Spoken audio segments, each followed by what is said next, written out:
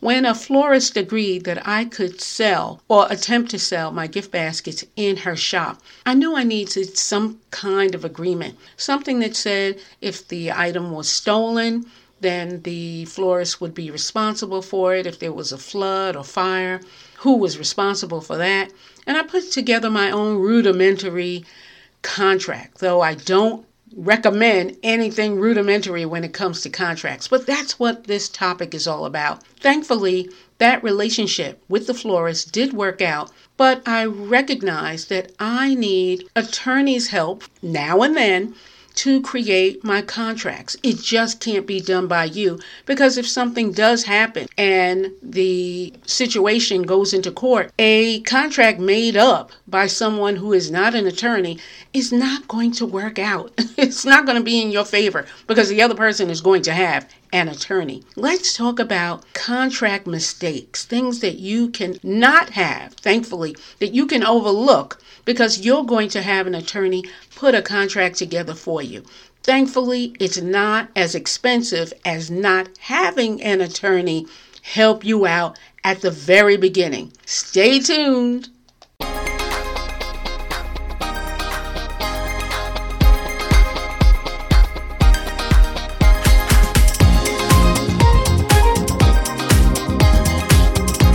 Welcome to Gift Basket Business, where we discuss the ideas, triumphs, and challenges aspiring entrepreneurs and seasoned designers face in the gift basket world.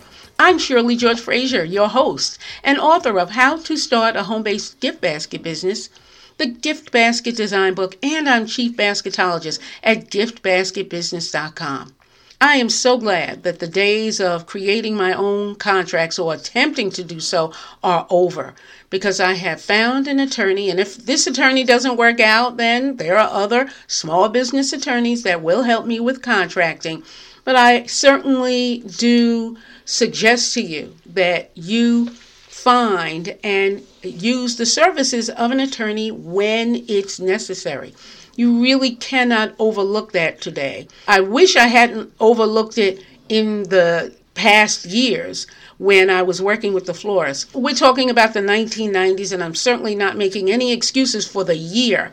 I certainly know now that an attorney, an accountant, certain people in certain disciplines, in certain professions are absolutely needed when you are in business, and that is what you are in now. So whether you are just beginning your gift basket business or you have been in the growth stage and you are a bona fide professional, attorney help is needed from time to time, especially if you are creating gift baskets that are more than just one or two at a time.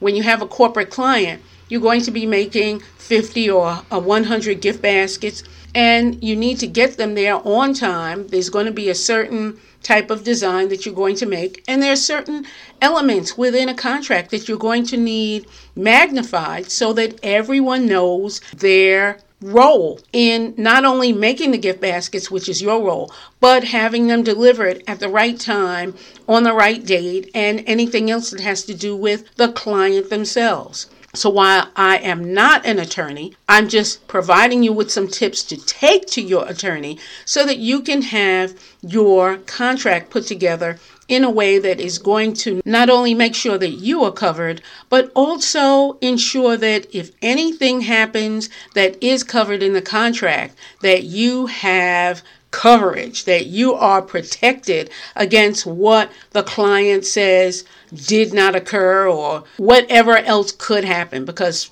something can happen during the process of completing an order. So again, I'm not an attorney, but I'm giving you some tips on what you can take to your attorney. First of all, you do need this contract. That's the point of sharing this with you. You need an attorney to create a boilerplate contract for you so that whenever a contract is required in the process of creating and delivering gift baskets, you at least have the structure that you can fill in, such as who is ordering the gifts, how many they're ordering, and such. This contract is not something that you ought to download from the internet as a boilerplate, because those contracts are not going to help you. You could try, But I can almost guarantee that a contract online is not going to be sufficient for you. So this contract is going to cover whatever you consider to be a large order. It could be 10 gift baskets, could be 50, could be 100, thousands. It could be anywhere in what you consider to be large or what you consider you need for this particular order. Another point is that you are to document your contact's name on the contract. If you are dealing with a small business, a medium or large size business, there's going to be one specific person that you need to connect with as the order is going through, as the order is being created. And you want to document that particular person's name at the corporate level so that you recognize, and anybody who sees the contract recognizes who your contact is. Your contact is not always going to be the owner. It could be an assistant. It could be anyone on the executive level. So you want to document that person's name. A third option, or really a third item to consider, we talked about the contract and we talked about the contact's name. The third is, if there is a timeline for you to create the gifts and get them to where they need to be on time, and there usually is a timeline, you need to document that within the contract as well. And you need to stick with that timeline. So if within the timeline you have to tell your contact that such products are now in your office, if you have to let them know by phone or by email, whatever the process is, to make sure that you do so according to what the contract says. Fourth is that it's important to start the contract by outlining what you know is required of the order.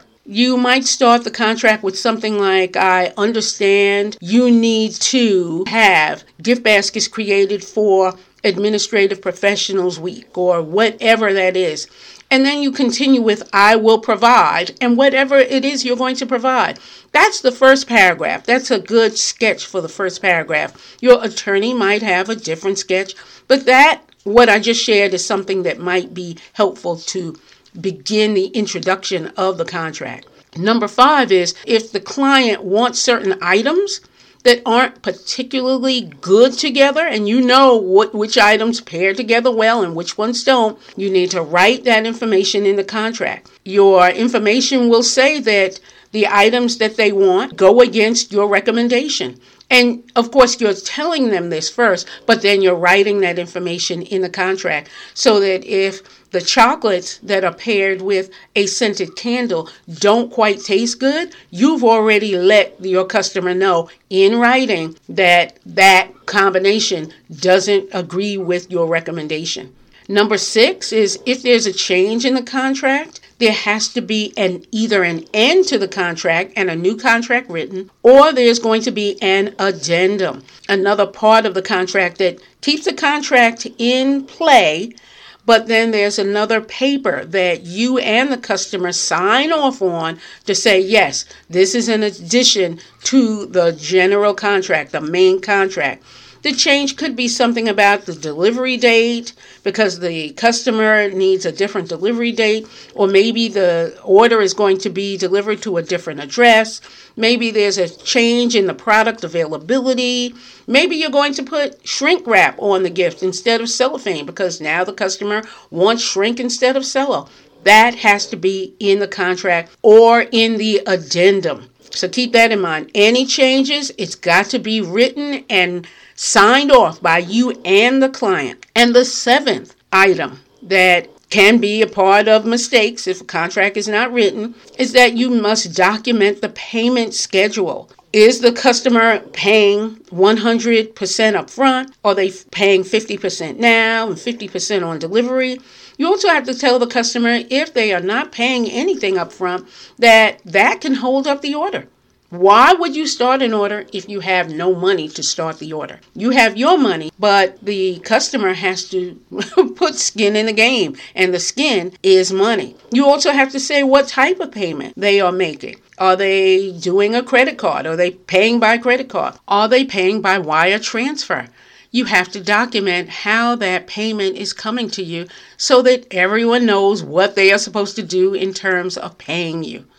So those are the contract mistakes that can happen and how you can fix them by documenting the information and ensuring that everyone is on the same page. These tips will ensure that you are covered and your attorney has a good idea what you're looking for in terms of the contract that you need to make sure that you are covered in all areas as you create and deliver these gorgeous gift baskets. Well, that is it for this edition of Gift Basket Business. Thank you so much for joining me for Don't Make These 7 Contract Mistakes. Next week, we'll discuss another important topic that will elevate your notoriety and your income. And be sure to rate this podcast through your favorite listening device. I'd love to know how these topics are helping you to learn, grow, and profit. I'm Shirley George Frazier, wishing you baskets of success.